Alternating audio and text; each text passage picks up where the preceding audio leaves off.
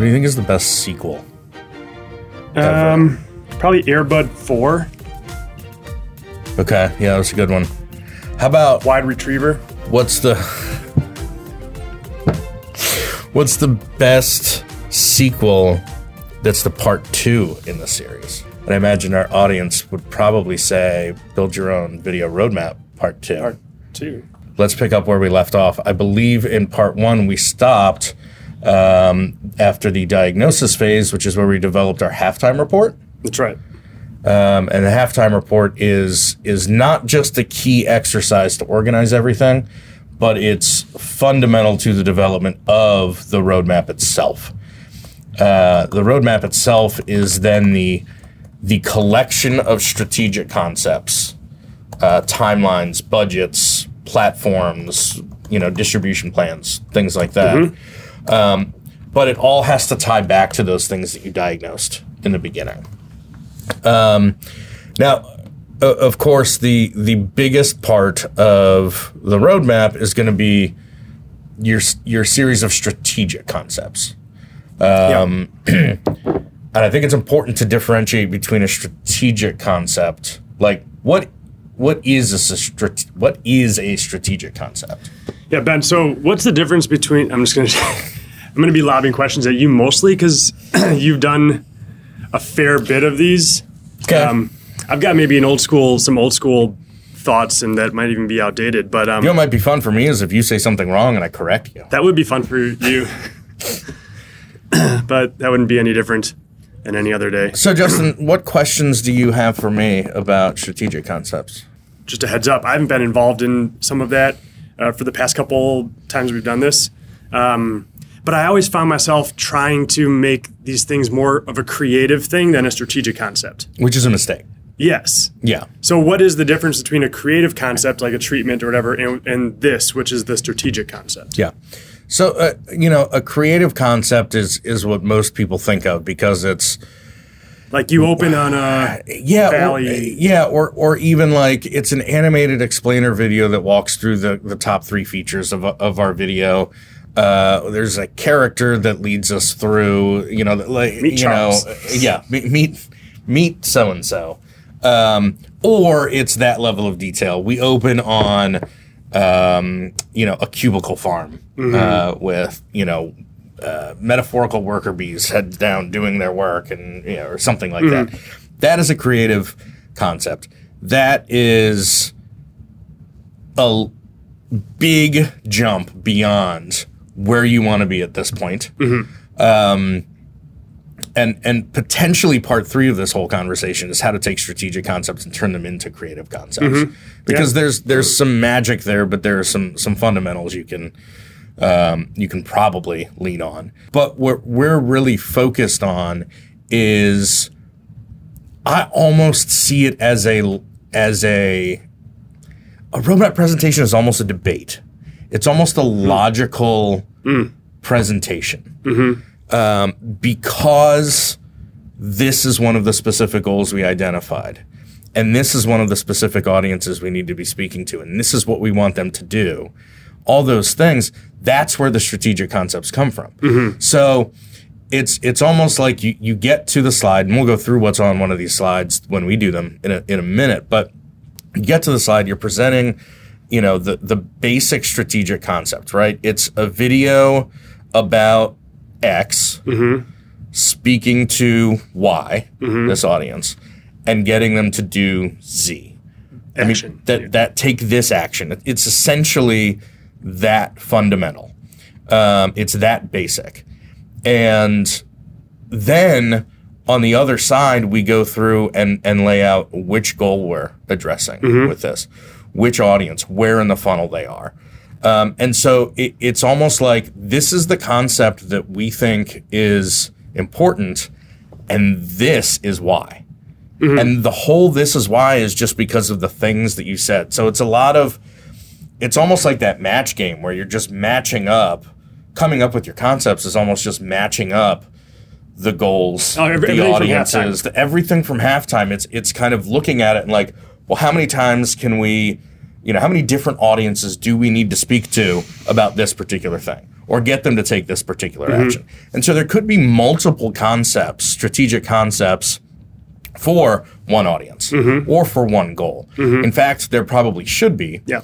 Because if we go back to the manifesto, we should be coming up with very specific concepts at this point. So they're very specific opportunities. And so it's almost then, again, that roadmap presentation is almost a logical argument. This is the recommended strategic concept here because it satisfies this. There's no like, because I think it sounds cool. Sure. Right? Or like, wouldn't that be awesome? Yeah. Yeah. I've always seen the roadmap as just a set of constraints. So here are your constraints. Now go be creative. That's our part 3 kind of thing is building the creative into it. But these are the things that you have to fit creative inside of. And just one more thing on the creative too is creative concepting takes a lot of energy. It is a very inefficient process. And what you're trying to do now is be as efficient as you can in coming up with the best opportunities for video. And so if you were to try to come up with 3 good creative concepts for each strategic concept, you're probably going to end up coming up with a third as many strategic concepts as you would otherwise. If you're given a set amount of time to put a roadmap together, it's almost like every creative concept you're tempted to come up with takes like one strategic concept away because you're just not going to, again, the efficiency thing. And so right now, it's much better to go ahead and see 30 strategic concepts, start to list them out and prioritize them, and then maybe at the end of it, 6 just aren't something we're going to worry about right now. Or 10 or 12 of these aren't what we're going to. But it's important both internally and externally, whether you're coming from an in-house perspective or you're a video agency or producer, you want to see what all of the opportunities are. And then that really comes in when we get to kind of prioritizing and bundling what we're going to do, what's done in-house, what's done with a production company, those kinds of things. We'll get to that. So just from a set of categories, like categorically, what does a roadmap look like? If it was all laid out on this wall behind us, what would those pages look like?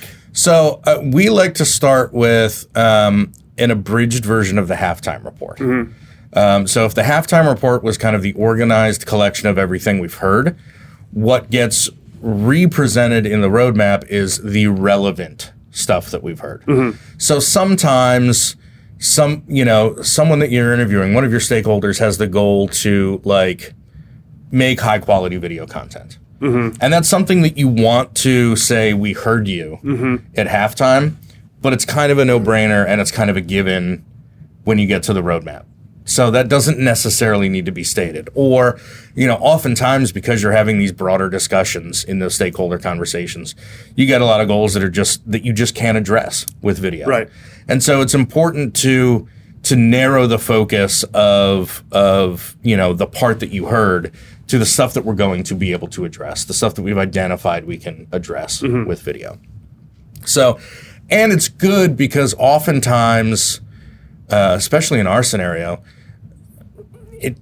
I hate it when it happens, but somebody new is coming into the process for the roadmap. They weren't involved in the stakeholder conversations, but just, now like it's their time. Because now they're going to hear like, what's the upside or what's the potential for video for us? What did I pay for? What's this is the deliverable of this engagement.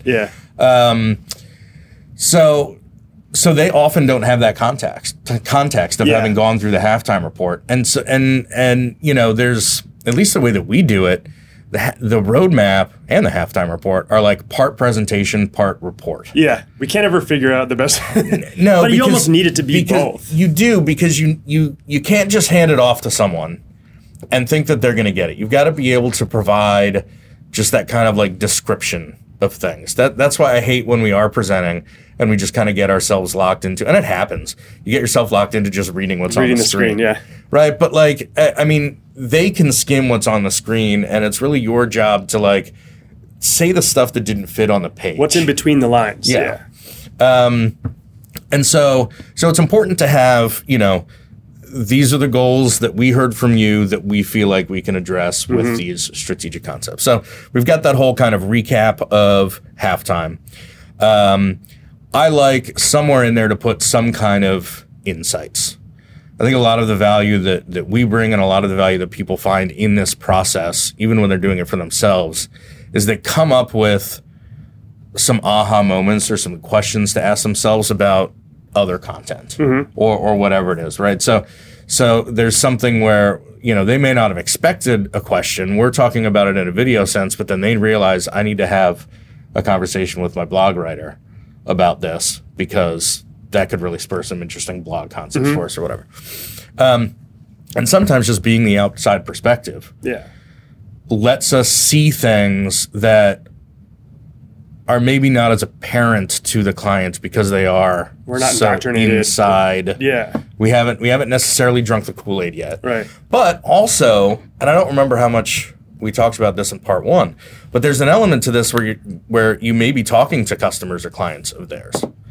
And so there may be some new information, or validating or challenging some of the assumptions that the client has about themselves. So, like yesterday, we're actively engaged in a Springboard right now. Several with a new client.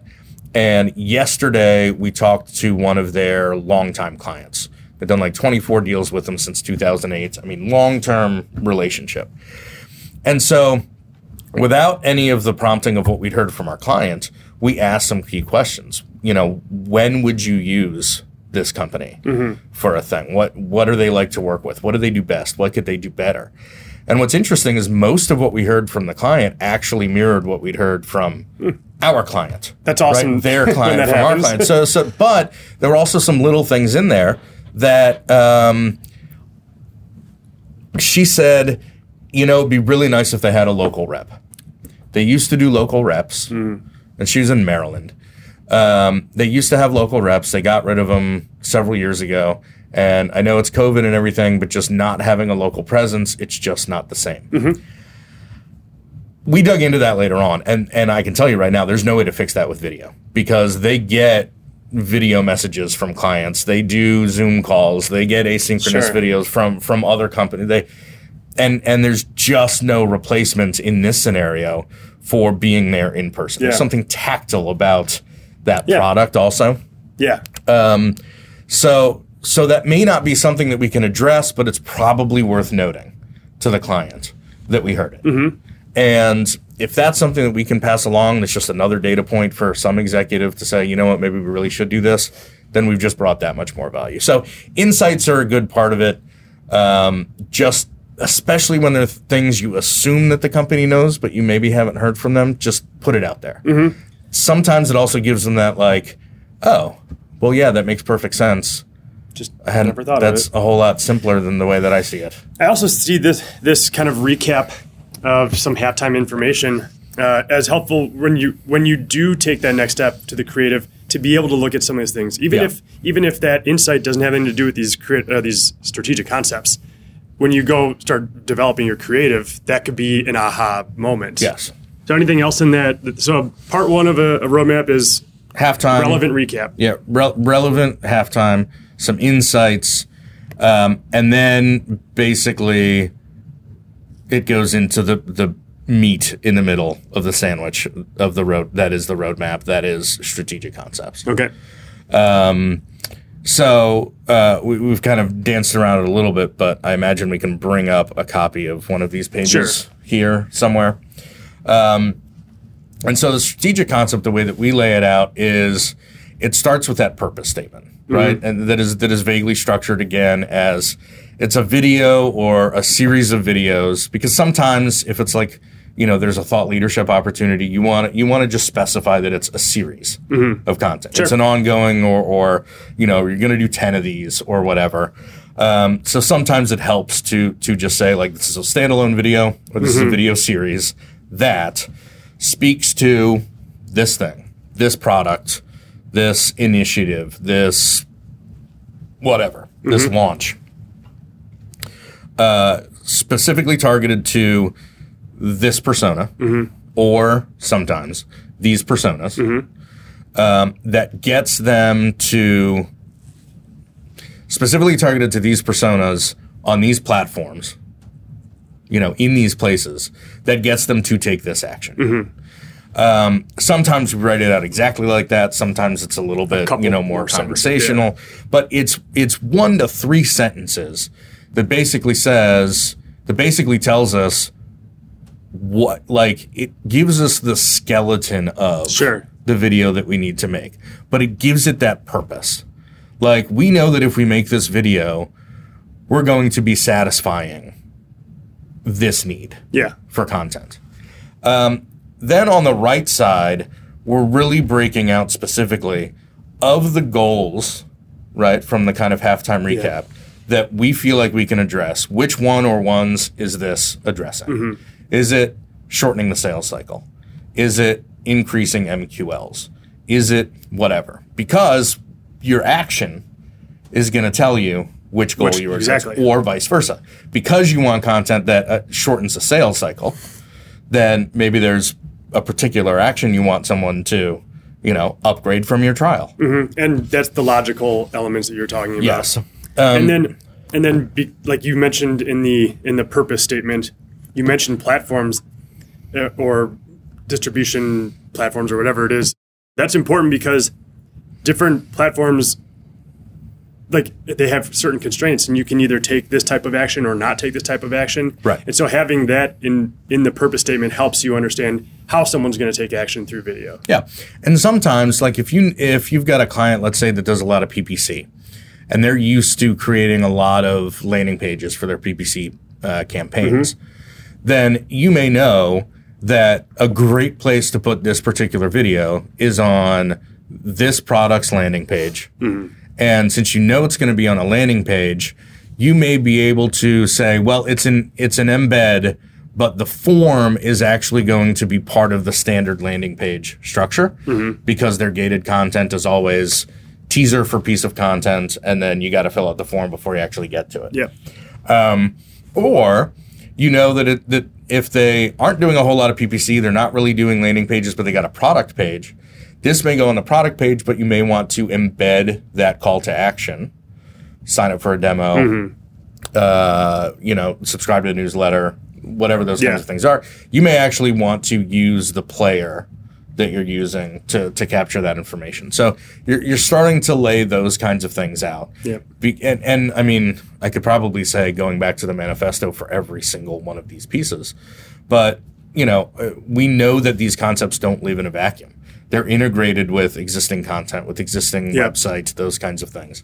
If you know that it's going to be a LinkedIn campaign, for example, maybe you're actually suggesting that there are, some promotional elements that are driving people to the landing page that has the full-length video. Yep. So at this point, even if you don't have that creative concept, you know that you're going to leverage some of your LinkedIn ad spend on driving to this video because it's important on this landing page. So why don't we create some little promotional teasers, whatever, that we can put that LinkedIn ad money behind, and the call to action on LinkedIn is going to be to that landing page where you can see the full video.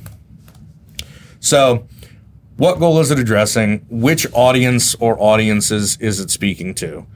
And I think it's also the audience and the buyer's journey go so hand in hand. Where are we in the funnel? Mm-hmm.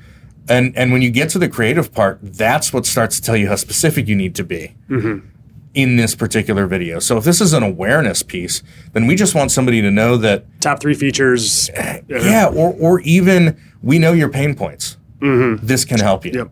And then you may then be, and this is a huge part of the exercise of coming up with these concepts, is what are you then driving people to? If theoretically you're driving them closer to a buying decision, do you want to sometimes say, well, here's the awareness of our product video, but you want to actually drive them to then like the consideration videos for that product. What does it actually do? Like, what are the features? What are some of the benefits? I would reference, in fact, why, how, and what videos episode that we did as a great way to get multiple strategic concepts around like one product or something like that. So where are they in their journey?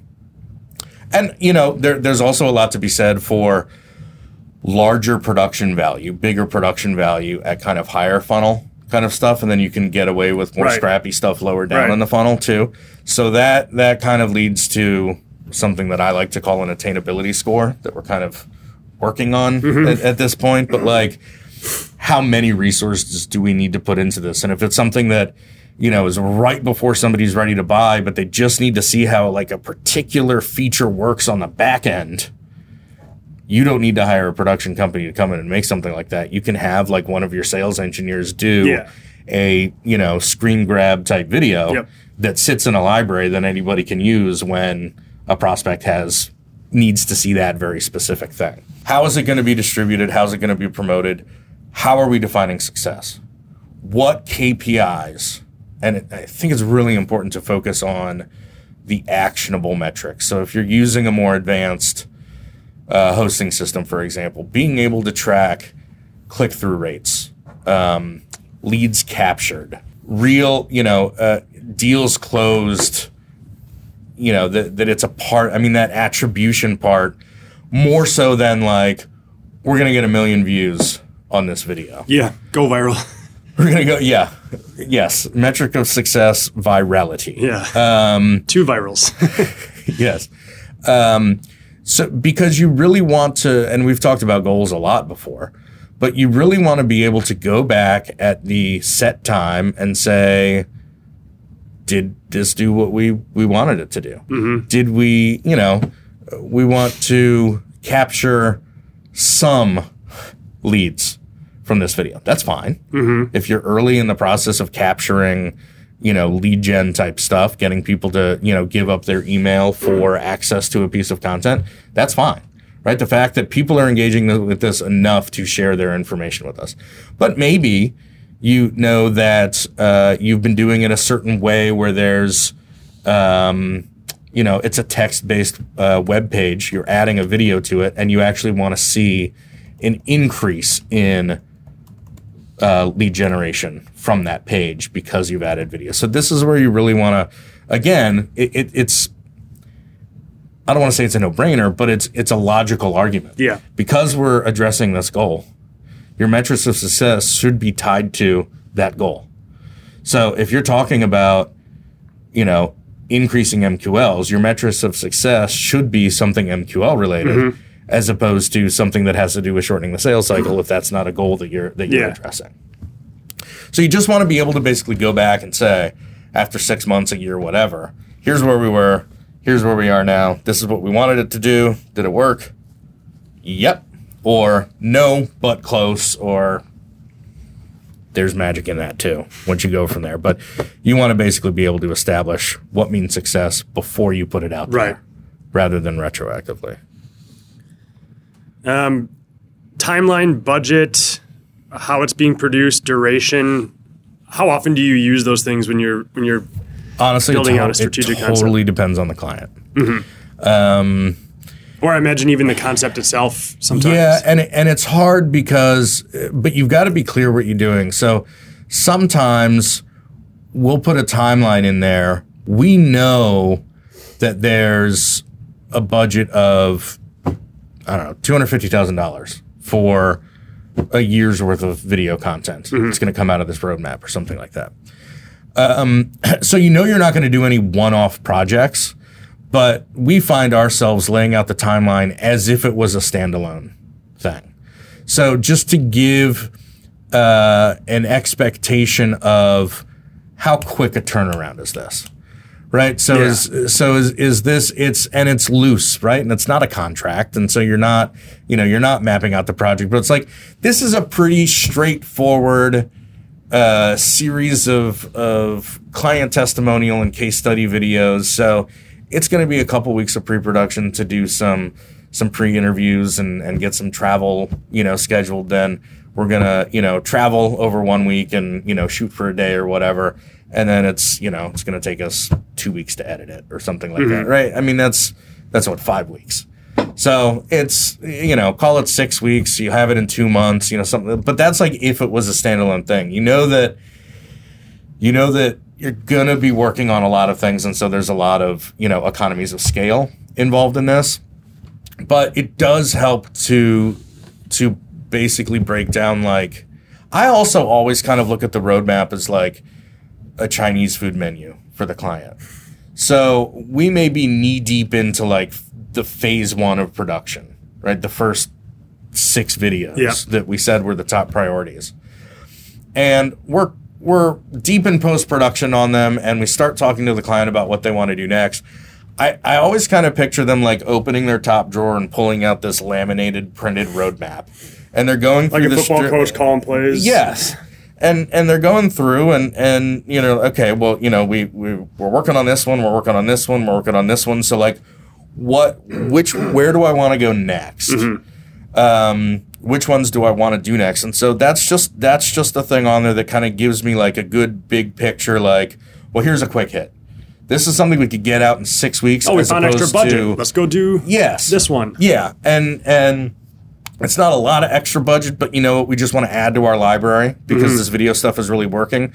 We need to get more pieces out there, and they don't have to be high production, right? Well then, you know, let's pick some of these shorter timeline things. We'll scale them up. We'll do a bunch of them. We'll take a week to travel, and we'll travel to 3 different clients back to back instead of doing one at a time. Like it's just something that's kind of there in the bottom right corner to say, this is probably something that's simpler to do. This is something that's maybe more complex and is going to take. Okay. You may also look at the attainability score.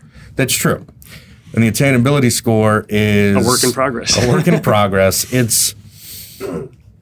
So the way that I have it in my head, the way that we tried to do it on the last roadmap that we did, and we're going to try to do it on the next one that we're presenting next week, is it's kind of a scale of 1 to 10, where a high attainability score means it's easy to do. It's highly attainable.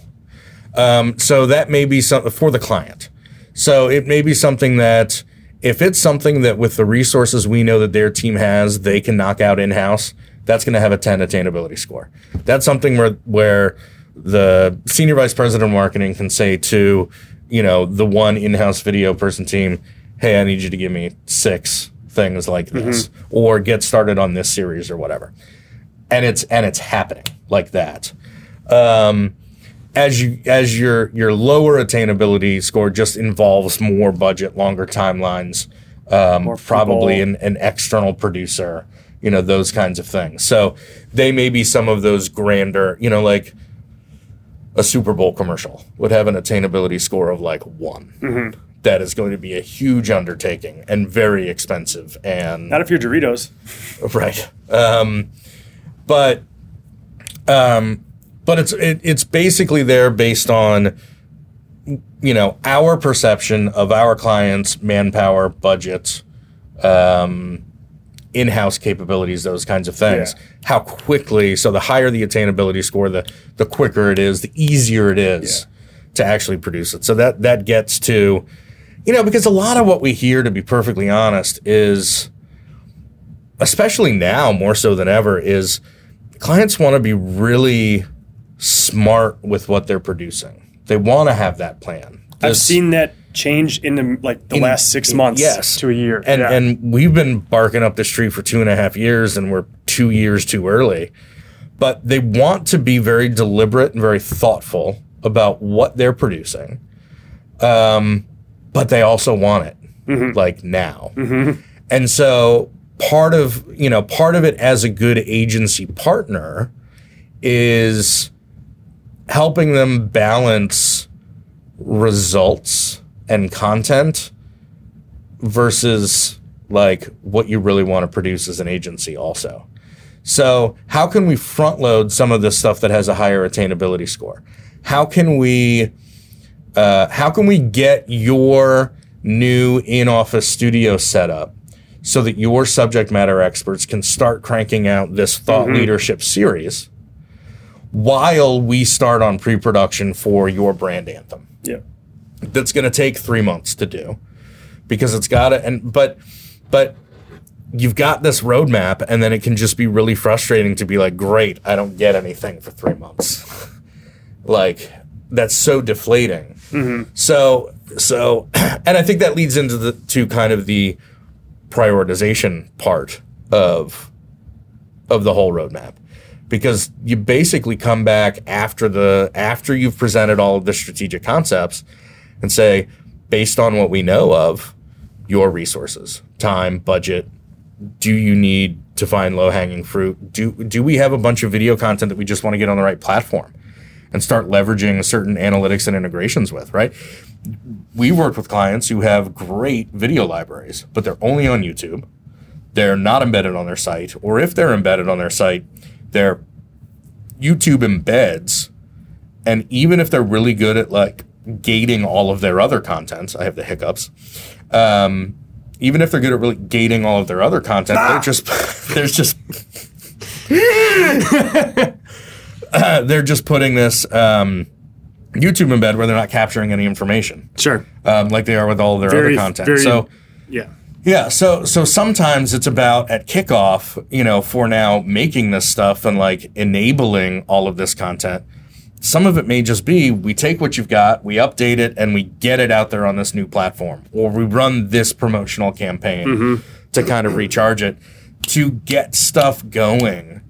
Because you need, from an analytics standpoint, you need 3, 6, 9 months for something to run before you can have any, really insightful analytics anyway. Yeah, it depends on how being shared, but yes. And so why not get some stuff out there up front that's easy to make or easy to repurpose or whatever? Start capturing that stuff while you're making the first batch of like less attainable, higher production quality. Learn more about your audience as you're producing. Yeah. All right, so we've got relevant halftime recap. We've got anywhere from 1 to 30 strategic concepts, right? Yeah, another thing that I'm just remembering, I like to bookend the concepts recently. I'd like to bookend the concepts with basically a visual representation of their customer's journey. So even if it's just as simple as like their funnel, awareness, consideration, decision, and then, maybe there's 1 or 2 post-sale kind of. So I do like to kind of put it up there in their words if they have defined their stages at the beginning, because of course, part of what's on each strategic concept is where in the funnel or customer journey this is. So I like just to kind of provide the context. Here's your journey. Let's go into these and these concepts, and then after the last strategic concept slide, go in and put the same image of their funnel, but then map out the names. Oh, that's one thing I left out. Map out the names of each of the content so you can kind of see how they're distributed. In one slide, are we really going, awareness heavy here? Is this really about like just closing the sale? If one of our primary goals is shortening the sales cycle, we're probably putting a lot of strategic concepts in the, or we just might make those ones first. Yes. Yeah. So it's just a good way to take like these 14 or 36 or whatever strategic concepts and just see where they fall overall. And most times you see kind of a pretty even distribution throughout the funnel. Yeah, but depends on their goals. But the name is important. The name is one of the things that I didn't mention that's like on a title these slides. Of these it's a strategic title, concepts. and it doesn't have to be that creative. But like one of the things that we almost always pitch as a strategic concept is testimonials and case studies.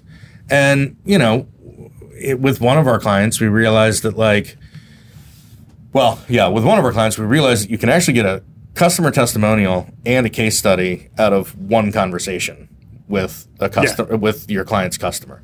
And really just like one is very analytical. This was the problem, this is the solution, and these were the results. And then one is this helped me in my job. How they feel. Do this, right? It's about how they feel. Logic and emotion. And so we basically stopped pitching testimonials as one strategic concept and case studies as one strategic concept. And we just made it one, and we call it the head and the heart. And so the case study is that head. It's the analytical thing that some buyers need. But then the heart is really that emotional, that softer experience that, this is how it helped me do my job better. This is how it made me feel. This is, working with them was so much fun. Yeah, all that kind of stuff. So, when we have our, client testimonial, client case study stuff in there, it's called the head and the heart. And there's I learned this from one of my sales managers when I was in that world. And if you put a name on something, people just connect to it more. And so it doesn't even have to be name my son. Yes, you should. Yeah. It might help with a lot of your issues. Yeah. Let me write that down. One of your issues. It would help a lot with one of your issues. But so giving it some kind of name, even if it's like video podcast, it's a whole lot easier to wrap your head around. It's, I mean, we could get into the semantics of what a name is, but it's an easy identifier instead of having to say like the purpose statement, right, every time. But it's a way to just start to just kind of understand, Shorthand. you know, okay, yeah, I need a homepage hero video. As opposed to a video that goes above the fold on the website that, you know. So naming is kind of important. You don't have to be super creative with it, but just name it something that's identifiable, because then you'll start referring to it. First springboard we ever did, we threw in this crazy concept last minute about all of these different uses for like Victorian silverware. And we just referred to it as forks in the concept. But like forks was probably the most talked about concept. And part of it has to be the name forks. If we had, you know, Well, yeah, if we had hammers home the absurdity of the Victorian era. Exactly. Yeah. And, you know, if we had named it like a treatise on Victorian utensils and their use cases, probably wouldn't have been as easy to sell as forks. Yeah. So we've done our halftime recap. We've done our insights. We've done our, this is our funnel. We've done our strategic concepts. This is where the strategic concepts fit in the funnel. And next we basically go to platforms and integrations. Okay. So I'll take the YouTube client, for example. We're going to be recommending an advanced hosting platform to them. Sometimes it's a green light to just pick the right solution for them. Sometimes we want to present a few options. So one we did recently, we know that they're using YouTube, but they're also using HubSpot a lot for sales and marketing. So we wanted to position a couple hosting options that had integrations with HubSpot. We actually gave them 3 options. One was like Vimeo Business that doesn't have a HubSpot integration, but they have like an OpenKit API kind of thing. And this client happens to be developers. So like they could write their own HubSpot connection because they have that capability. So that was like the cheapest option, but it was going to be better than YouTube. Then there was kind of this middle of the road like Wistia Advanced, which is one of those call for pricing kind of things, plus their HubSpot integration. And then like the third option was the Vidyard Teams Pro or Teams Plus, which is actually designed for HubSpot users. So it's not only a native HubSpot integration, but it's actually built on these are existing HubSpot users. So we were able to position those 3 options to the client, started going through some of the bullet points, and this client just said, you guys tell me what's right. And well, actually, I think the first thing he said was, okay, I have to do some more research. And then after about a week, he didn't do any research. He didn't, and he was like, all right, you guys just, here's money. You guys pick the right platform for us. The platforms aren't just like, how are we going to show this stuff, but how is it going to be integrated with, like, how is our content going to integrate with our current content? How are we going to launch these promotional campaigns? How are we going to collect the metrics of success? All that stuff. Yeah, how you know, and creating attribution models based on that is a huge thing that people are looking forward to doing with video now. Yep, and one of our clients, it's a marketing department, but part of their purview is sales enablement. So we want to be able to not just worry about like video hosting, how's it going to integrate with, but how is it going to integrate with that HubSpot or that new sales enablement platform that they're looking at? Or, you know, how does it fit with all of these pieces of the MarTech stack that are already in place there?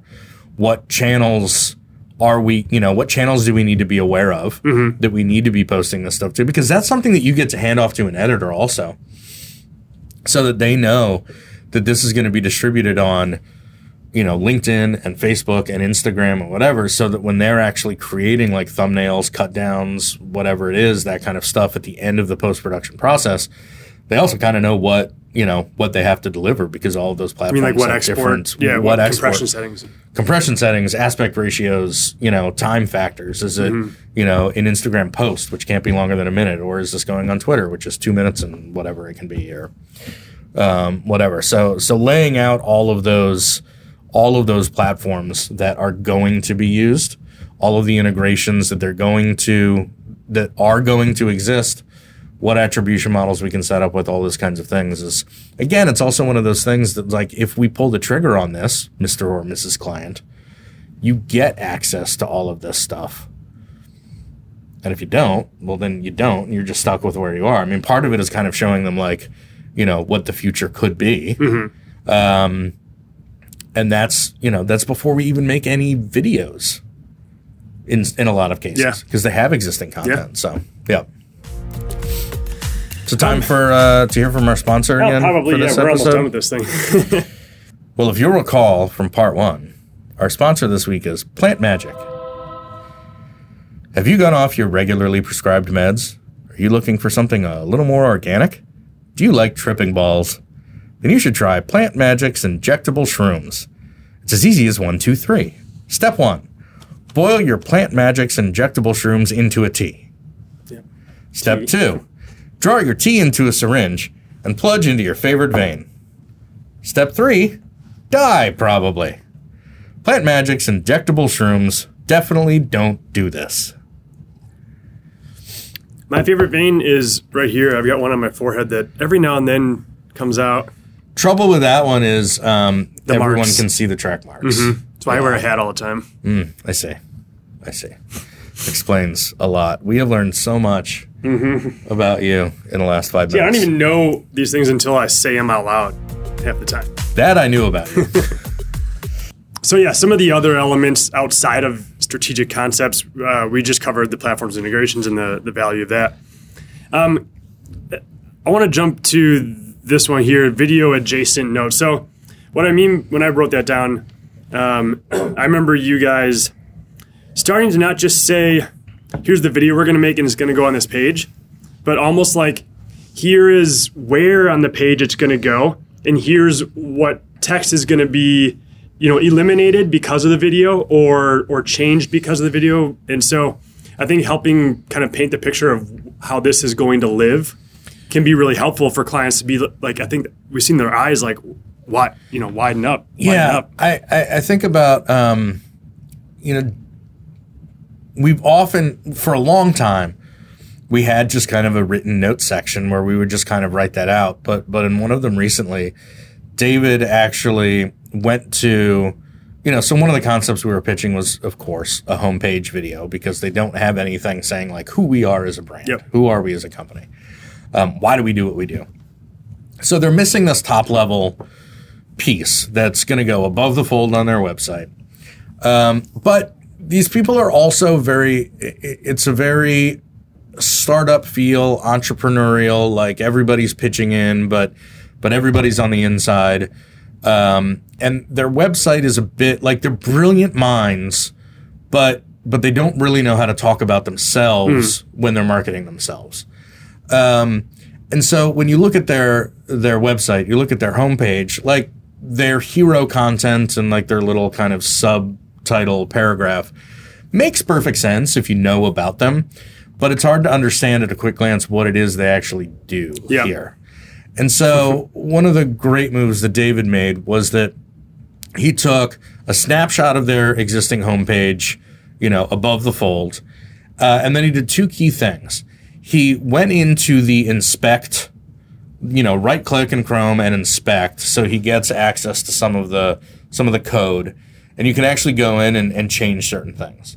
So he went in and he changed the hero copy and that kind of, subtitle sentence literally to quotes that they had told us in the stakeholder conversations about whether it was key messaging or differentiators or whatever. And embedded, didn't you? And and yeah, I mean, he did the text, Yep. and then he took a thumbnail of a video and put that right under that hero copy so that you could see as their new homepage would load, you'd see this really clear copy that wasn't written by David.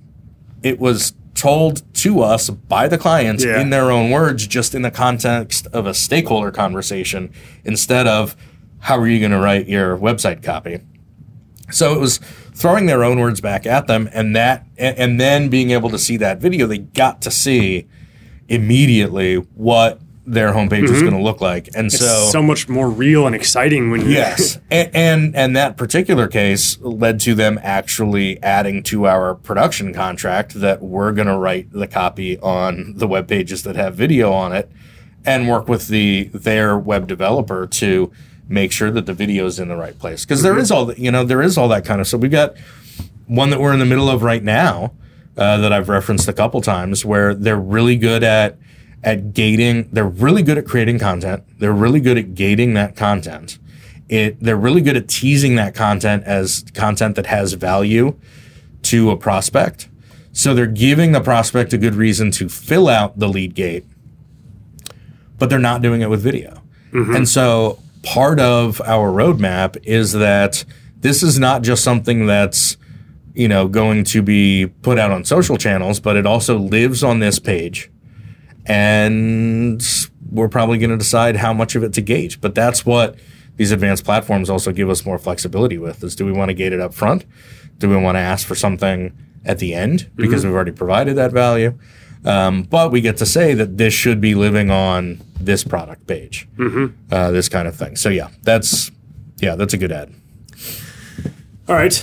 I think there's one more really important thing where that if you're creating this roadmap for one of your clients, there's an important part of this that we haven't gotten to yet, which is money. Yeah, kind of packaging. All right, so we've got these 37 concepts, right? That doesn't feel very attainable to me. No. And we know that their budget is $100,000. Or do we?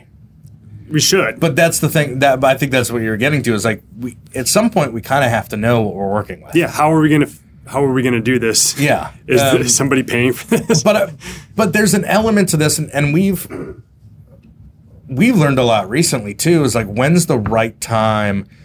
Because you have to build up enough trust. I honestly don't think you should ask for budget. You should ask for budget once during the sales process. And if they're not just going to give it to you, don't push, because a lot of people don't like talking about money, and that's fine. But if you can get someone to commit to developing a roadmap for them at a fixed price, wait until after halftime. But you got to do it between halftime and when you present the roadmap. Why? Because you have to be able to say, this is what we're going to do first.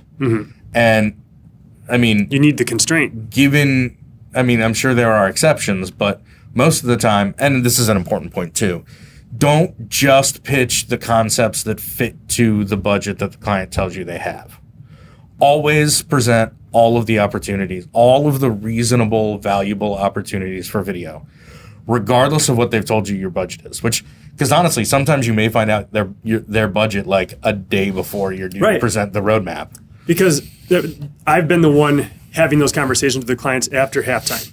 Right. And so, which works because it sets you apart also as kind of like the account manager, business development person. You're not involved in the actual stakeholder conversations or the development of the halftime or whatever. There's something that works about that separation also. But yeah, I have that information. I'm getting that information while you guys are making all the strategic concepts. Yes. So it's not impeding any of your process. It's not influencing your process. You're doing your job like you're supposed to do. Yeah. And then when that number comes in, that's when we have the last couple of days to kind of figure out, all right, how are we going to package this? How do we package this? Yeah. How do we prioritize this stuff? Great example. One of the examples we've been talking about already is we had come up with 14 or 16 strategic concepts that were pretty well developed, pretty much in the roadmap document. And we asked and you finally got a hold of the client to say, I got to tell the team what kind of, budget is available here so that they can make these, prioritization decisions. Client told you about 20 grand. It's like, well, there's stuff there, but like for right now, I'm willing to commit 20. So basically, like, we knew phase one was going to be 20 grand. It didn't prompt us to take a single strategic concept out of that thing. Because again, we treat it like a Chinese restaurant menu. Like, we'll get to this stuff eventually because it does have value. We don't need to do it all right now. So, given that relatively modest budget, what's going to have the most impact? What's the lowest hanging fruit? How can we get the most bang for this buck? This is not, and to anybody on the, on the client side who's listening to this, who's skeptical of vendors, this is not like information so that we can figure out what to charge you. This is legitimately information to say, this is what we need to do first, because this is the best way to spend this budget that you have available. Now, we presented 3 options, because we like 3 options, on how to best spend that $25,000 with that client. So we created 3 different packages, right? It was 3 different packages. It was basically the same. It was the same, like, 3 pieces we just kind of packaged them. One was like, well, we could do one of these, and one of these. And that's like our recommended approach because it's a little bit broader. Mm-hmm. We could do 3 of this thing, or we could do like 2 of this one. Mm-hmm. Kind of, and so it was like, we like the one of each approach. But if you really want to just jump into this thing that you're more familiar with, great. We'll just do 3 of these first. That fit within the budget. And then there was a little bit of like, but we really like this one, so let's give them one more. And the way that, so it was a well thought out, phase 1. It's like all this stuff is valid, but they were so engaged in the roadmap presentation, and so like, oh, I really like this idea, whatever, that first of all, the founder of the company dropped off before we got to prioritization, but he loved all the strategic concepts. The CEO who we were left with asked us to put together kind of a super package. He said, well, thanks for putting this package, these 3 options together. But, when you send this deck over, also send me a quote for this, and this, if we did that first. And that ended up being like a $50,000 quote, basically. And then a week later, they came back and said, we're going to give you $100,000, and you guys are going to figure out everything, the best way to do this. You guys are going to be responsible for it all, and if you do a good job, go be successful, and if you do a good job, we'll double it next year. Well, it's a very happy day. Imagine, the lesson we took from that is, imagine if we had taken out all of the strategic concepts that didn't fit within that $20,000 initial budget. They wouldn't have seen any opportunity to, sign a $100,000 contract to do, this many things for them. The prioritization is, here's what we can act on and do now, but the rest of it is, but we're going to want phase 2 and phase 3, and we're going to want to be able to, and we've done it before, where phase 1 was like, you have 80 grand. Here's what we're going to do with that first 80 grand. Here are the concepts we're going to put into phase 2. And before phase 3, we're going to take all of our analytics. We're going to pitch to the board for this much more budget for next year or the second half of the year or whatever. Like, depending on the relationship you have with the client, you can get to that stuff where you're actually providing them tools to, go ask for more budget or justify their spend, or, all those kinds of things. And that essentially, sometimes that's also a timeline. Like, here's the 3 we're going to make, and it's going to take us this long, and we're going to space it out this way. But generally, that's kind of where the document ends, right? That is basically, yes, that is basically where the document ends. So here's what we can address with video. Here's here are the strategic concepts to address those things. Here's, based on the resources you've told us you have, how we should prioritize these and phase these things out, which, if you're on the agency side, you're essentially putting together a paid proposal. Yeah. But if you're on the client side, you're essentially getting a really clear map of what it's going to cost to do these things.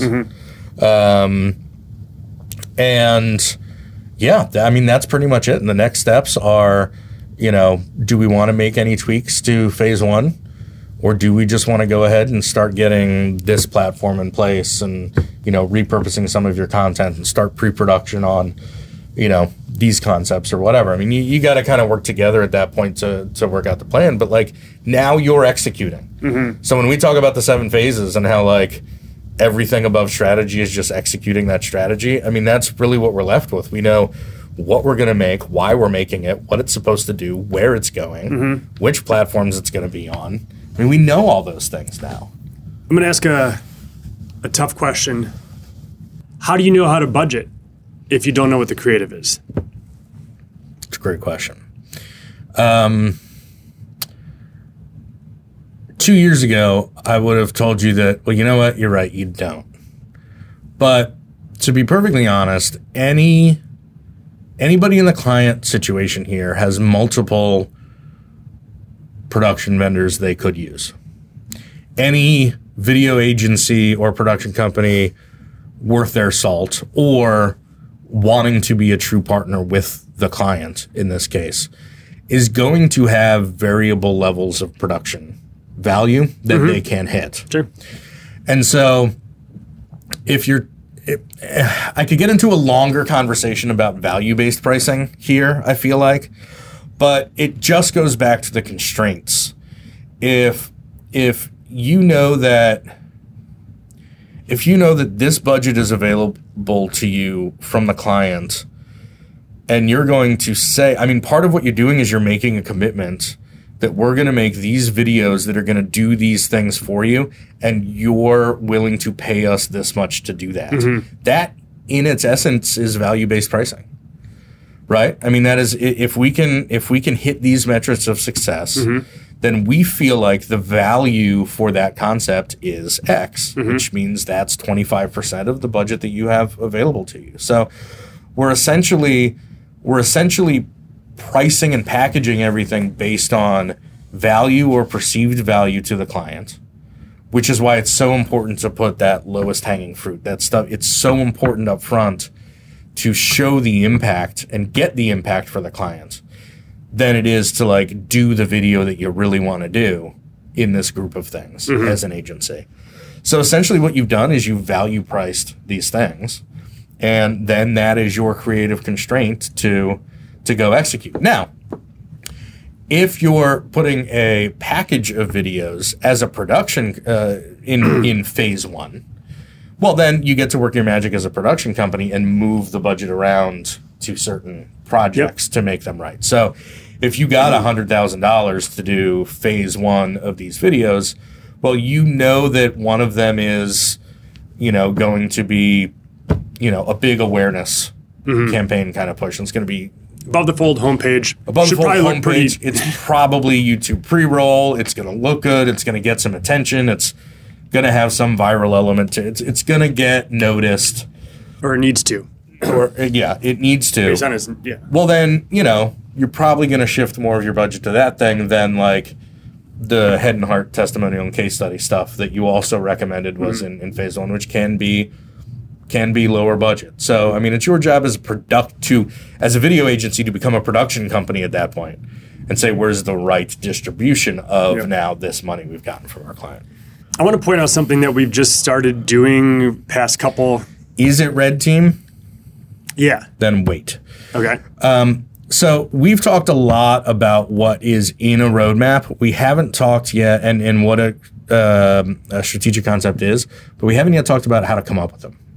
Really, the process of coming up with them. Okay.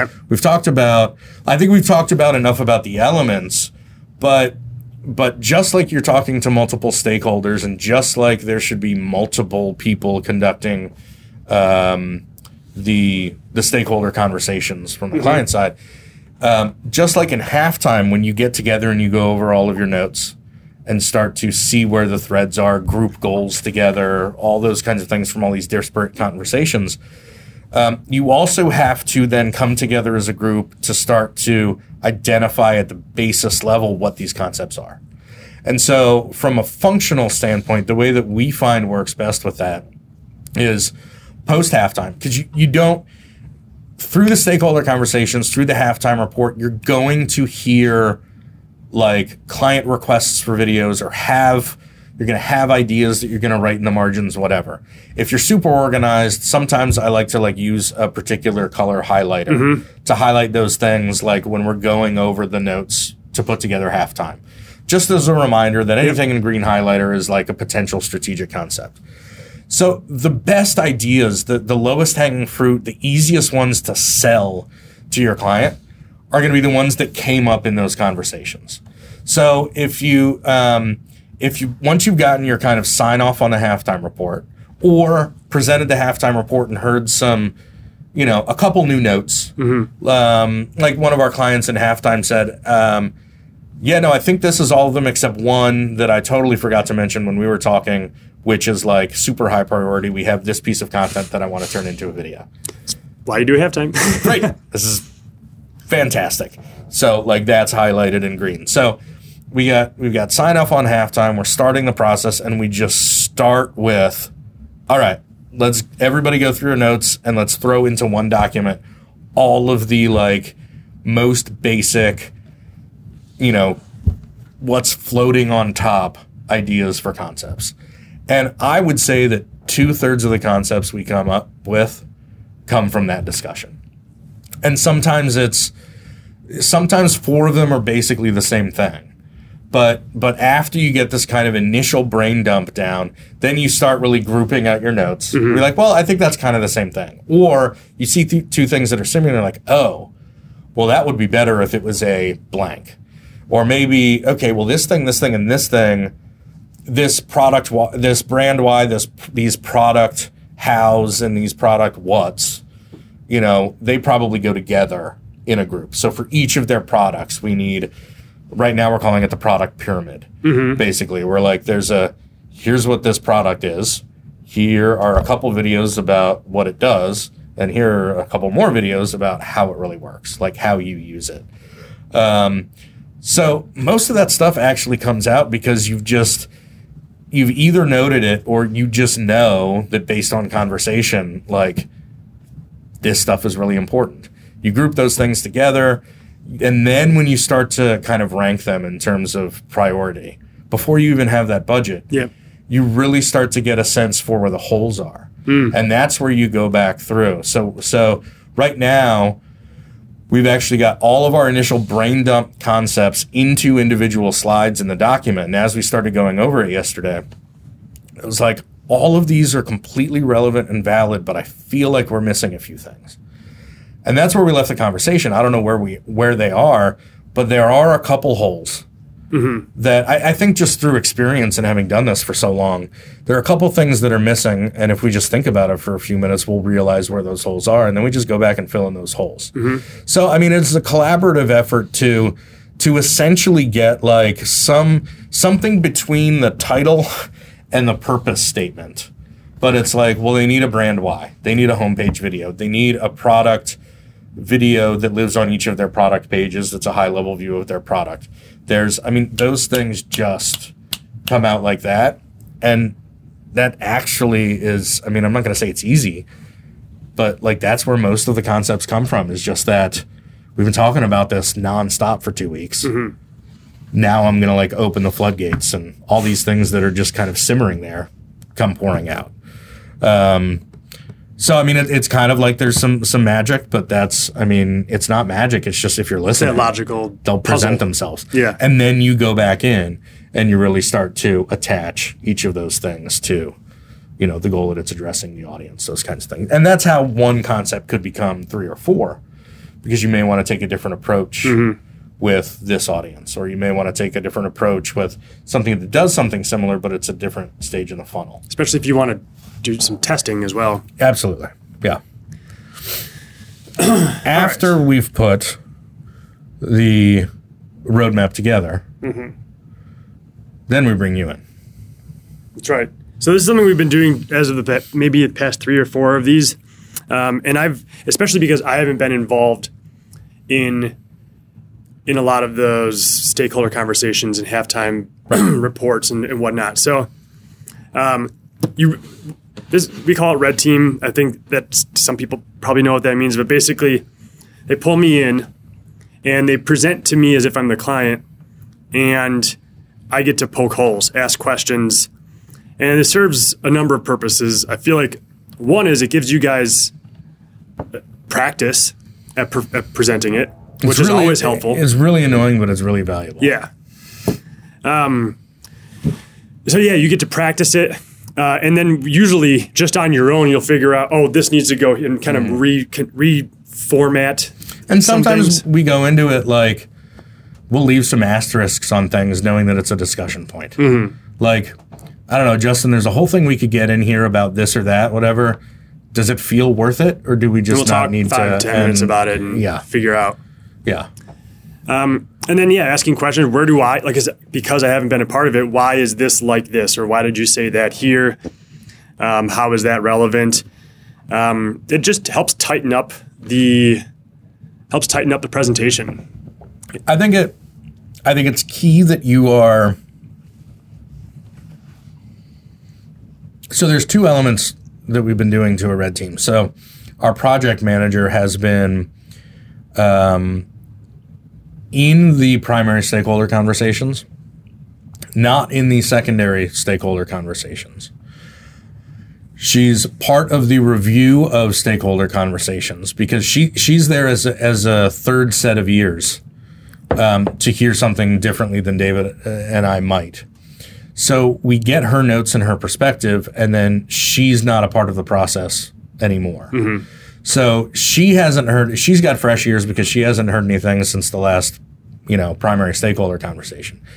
You haven't heard anything about this other than maybe some anecdotal things or things that help us queue up a Vidyard introduction or, they've got a product launch in 6 weeks and we're not going to be done with the roadmap. So we need to figure out how to do a, product video before we present the roadmap for them kind of thing.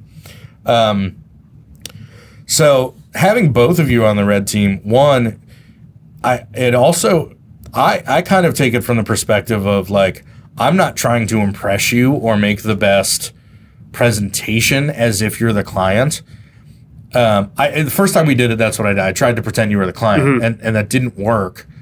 As well as when you're just you, and we're just trying to walk through it, and I'm just trying to bring you up to speed on what we've learned about the client. Because you've talked to them through the sales process. Right. But once they became a client and started having these paid conversations with us, sometimes you hear things differently. So we don't necessarily want you to still have the assumptions that you had 3 months ago in the sales process. So and then Jacqueline is there to kind of catch things that we missed or things that she thought might be there because, right? So because she has a little bit of perspective, she's like, well, what about this so-and-so? I thought that was something that was, and we're like, oh shit, we totally forgot that. Whereas you got that completely blank slate. You're learning about the client now on a level that you haven't known them. And if you can understand it, then they should know. Then they should. Yeah. And so we'll do that at halftime and at the roadmap. Yeah. It is an exhausting process, but it is so valuable. I feel like I'm going to go into the sales pitch now. But I mean, it is, the clients that we end up working with on a production basis where we go through this process, the productions go so much smoother. Yes.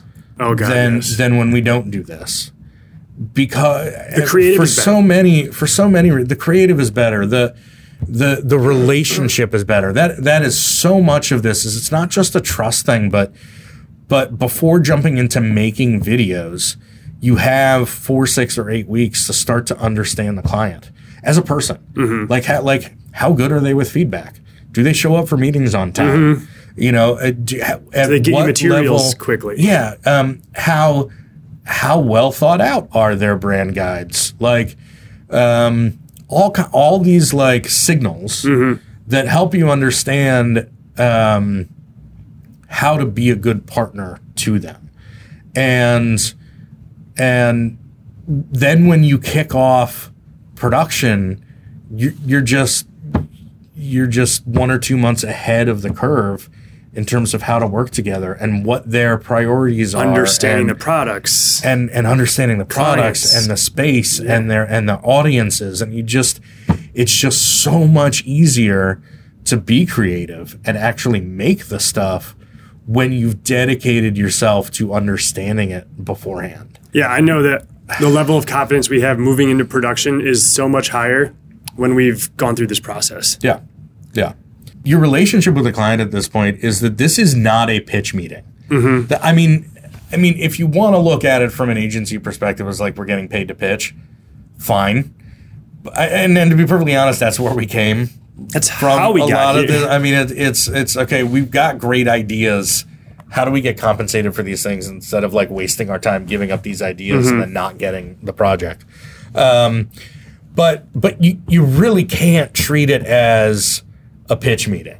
It is, these are our recommendations based on everything you've told us. As a professional, as an expert. Yeah, I mean, this and you know, and someone made the point recently in an internal call that you don't have to say that part, right? Like you just are that. Like it's clear from the depth of the questioning and the insights and the concepts that you've uncovered and created out of these conversations that you're experts, right? So there's got to be a confidence and a look. Like here's what you got to do. We just got to figure out how to do it. When to do it. I mean, that's really what this is. So these roadmap presentations are very interactive. They're very conversational. And it's kind of like at every strategic concept, we'll kind of do the initial pass on it. Here's what this is. Here's what it, you know, the subtext for what's on the slide. And then there's a back and forth about it, right? They get to ask, you know, they say, okay, so this is kind of like a whatever. It's like, well, it's different than that because, or yes, exactly. It's just like that thing that you sent us or whatever, you know.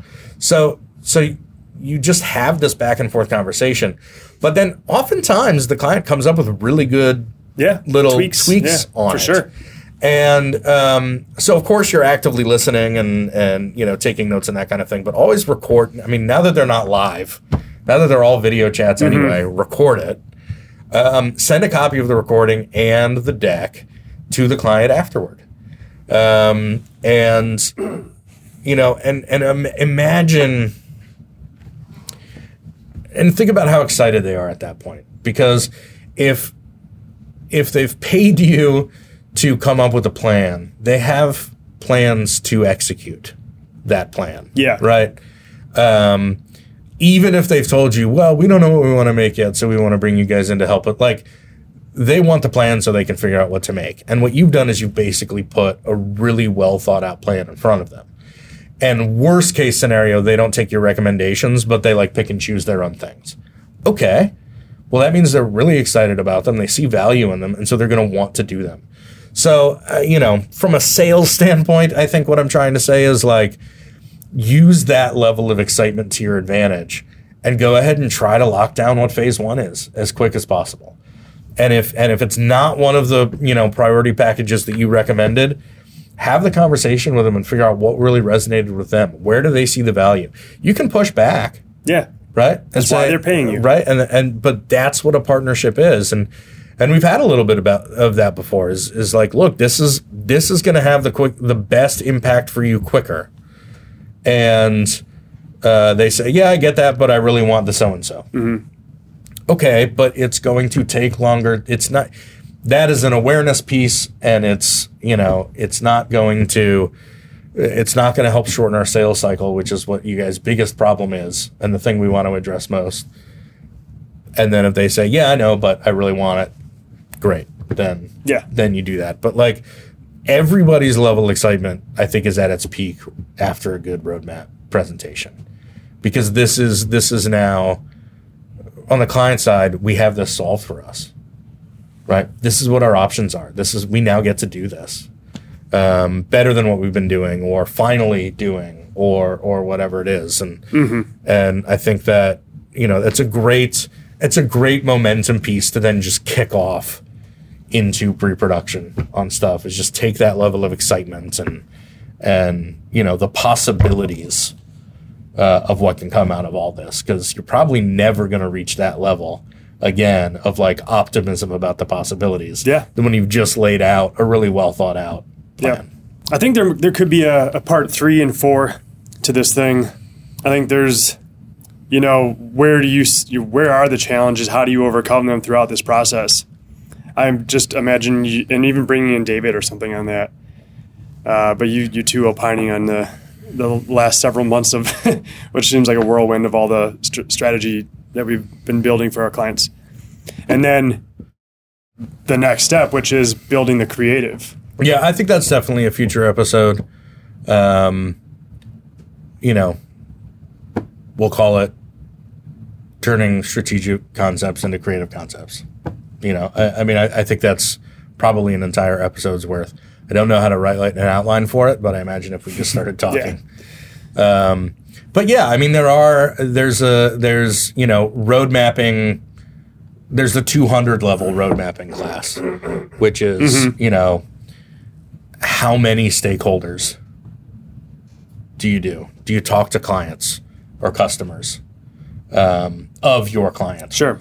Do you survey the sales team? Do you, how many people is too many people? How do you get them all scheduled? How long should this take? There's a very tactical 200 level course here somewhere. Well, let's wrap this one up. We'll get to the sponsor and leave our viewers, listeners wanting more. After 2.5 hours of discussion about how to... It's easy. Build your own roadmap. Listen for 2.5 hours and we'll tell you how. Welcome to our sponsor, Plant Magic. Have you gone off your regularly prescribed meds? Are you looking for something a little more organic? Do you like tripping balls? Then you should try Plant Magic's injectable shrooms. It's as easy as 1, 2, 3. Step 1. Boil your Plant Magic's injectable shrooms into a tea. Step 2. Draw your tea into a syringe and plunge it into your favorite vein. Step 3. Die probably. Plant Magic's injectable shrooms. Definitely don't do this. Yeah, again, that's based on a true story. Have we heard about that guy? I haven't. People inject the weirdest stuff into them. Like some guy who did highlighter, or like glow stick fluid. He was at a rave, I think, and wanted to look amazing. Wanted to glow. There's this guy once who, 3 months into the COVID-19 pandemic, suggested putting bleach into your body because bleach killed the...